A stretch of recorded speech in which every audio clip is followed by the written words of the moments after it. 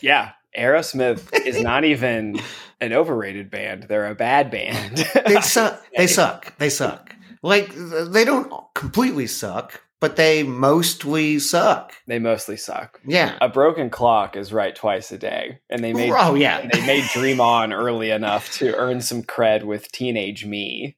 Because I liked that song. Oh, that's a great song, yeah. And that is a great song to put on, like, because I've done a lot of roadie work in my life.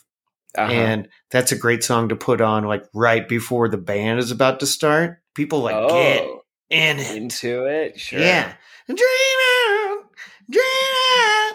You know, it's just like, can we tell your dreams come true? And yeah. It works. It's got a great build. Right. But for the most part, they suck. Yeah. I mean, they are. So a while back, I was doing the thing where I listened to all the 500 greatest albums of all time, according to Rolling Stone. Albums? Not just like 500 songs. 500 albums. Whoa, that's a lot of this was a project I started. Yeah. Okay. And I did not finish it because in the middle of me doing this, I probably got like over 200 albums in. They re-released the list in 2020 with a totally new. So they got you. Like, yeah, so they got me, and I was like, I mean, there's a lot of overlap in just like a different order, but the revised list was so much different than the list from 10 years prior, like completely different. And I was just like, okay, well, this was fun, but I don't think I can. I'm too demoralized to like start this over or continue with an inadequate list. So I just kind of stopped it. But there's like 1 or 2 Aerosmith albums on it. So I listened to, for the first time, an Aerosmith album that wasn't a greatest hits album. Right. Straight through. And my honest thought was Aerosmith is like Guns N' Roses if Guns N' Roses really sucked. Yeah.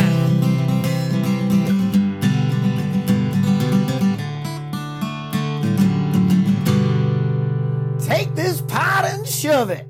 Howdy Shovelos, Tyler here. What you were listening to is a preview of a bonus episode that is available exclusively at our Patreon. If you'd like to check it out, it is patreon.com/takethispod. If you join one of our Patreon tiers, you will have access to this bonus episode as well as all of our other bonus episodes in their entirety. And we hope you will take a second and at least peruse it and see if one of those tiers works for you. Also, I hope you are still with us, even if you are a devoted Aerosmith fan. I swear I like some other songs by them. I Don't Want to Miss a Thing from Armageddon. Yeah, you know I love a power ballad. That was pretty good. But anyway, on this episode, we get a little saucy, a little spicy, and we roast some bands that we think might be overrated. And we also roast some bands that we love, because who can rip on a band better than one of their truest fans? So we're going to play a little bit more of that preview. But again, if you want to hear the whole thing, just hop right on over to the Take This Pod and Shove It Patreon. But I don't pay attention to Weezer anymore either, because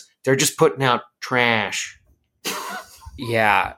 The Weezer, I still out of curiosity, because it's like never going to be that sonically offensive. I'll still listen to a new Weezer album. Oh, sure. I mean, I check them out every time, but I never re-listen to that Same. album. That's what I was going to say. Yeah. I never, even when it's like, this is like fine.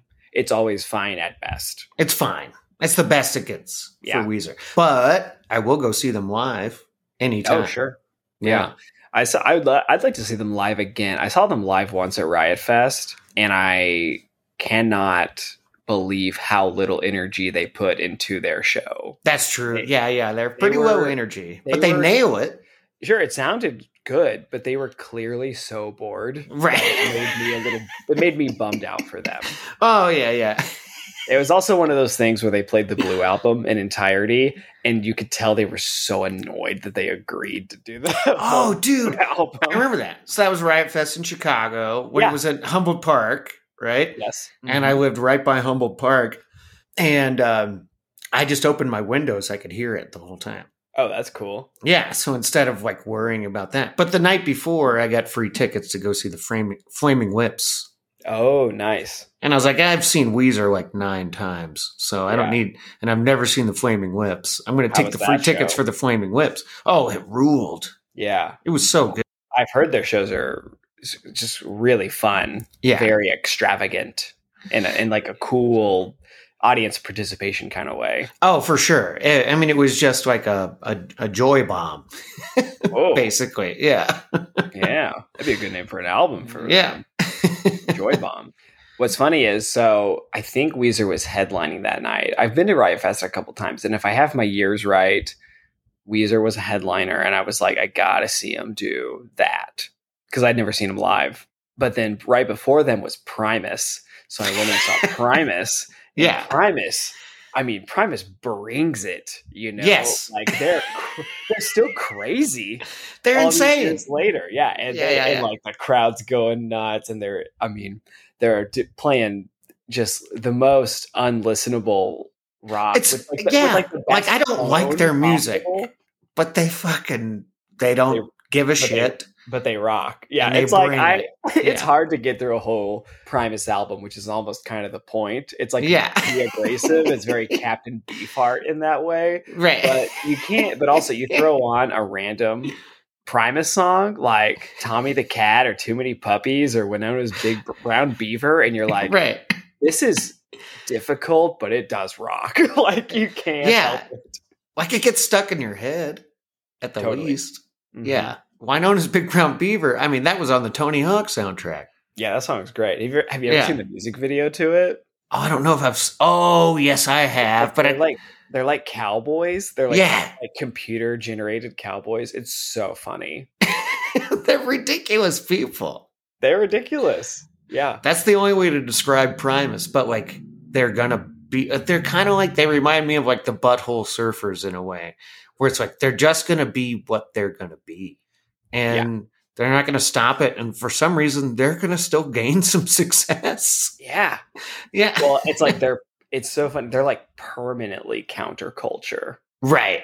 They somehow found, they have an album called the Brown Album. Like they found the brown note. Somehow. They are permanently counter. It's not like how Nirvana was counterculture and then became mainstream pop or whatever. No, yeah, they just stay. Primus will always be out somewhere else on the matrix of like what is what's going on, not even what is cool, but what is mainstream. They'll just never, and even like Les Claypool can be regarded as the best bassist of all time and do music with the South Park guys. He'll still be counterculture, right? Well, he could be the best bass player of all time, but I don't even like his bass playing.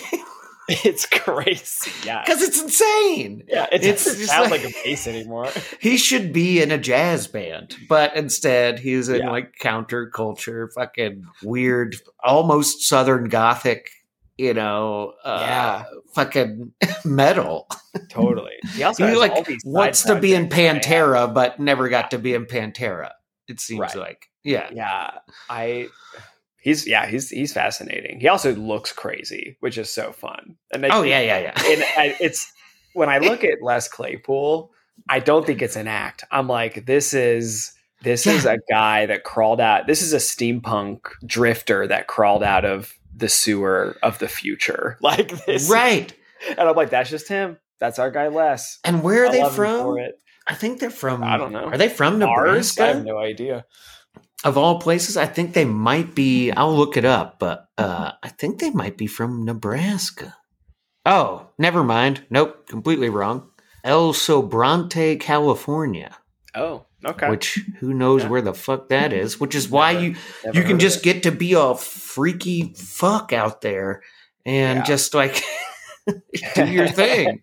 And that's what they are. Yeah, I guess California has a big like punk history. Oh, for sure. And absolutely. They are punk in their way. I wouldn't say they make punk music, but they are punk. Yeah, they're punk in their in the way they use music, not in the music that they play. And they're punk in their attitude and not giving a fuck. Yeah, I think because you don't make music like that if you give a fuck. Right. It's also like they're all so good at music. Like, absolutely. The three of them, like they got so good at music to make abrasive music. Right. They like excel. They became virtuosos of their respective instruments just to annoy you, which is so funny. That's punk, man. That's punk. Except usually punk is like, we don't know how to play. We have no idea what this instrument does or can do. Exactly. Yeah, they did it backwards. Yeah. But fun. And yeah, you're right. All incredibly talented. I would say Primus is the Rush that I like. Sure. There's some Rush similarities for sure. Yeah, and I hate Rush. You know that. Yeah. You love Rush. I like Rush a lot. But I like Primus. Primus is the Venn diagram between us. Right.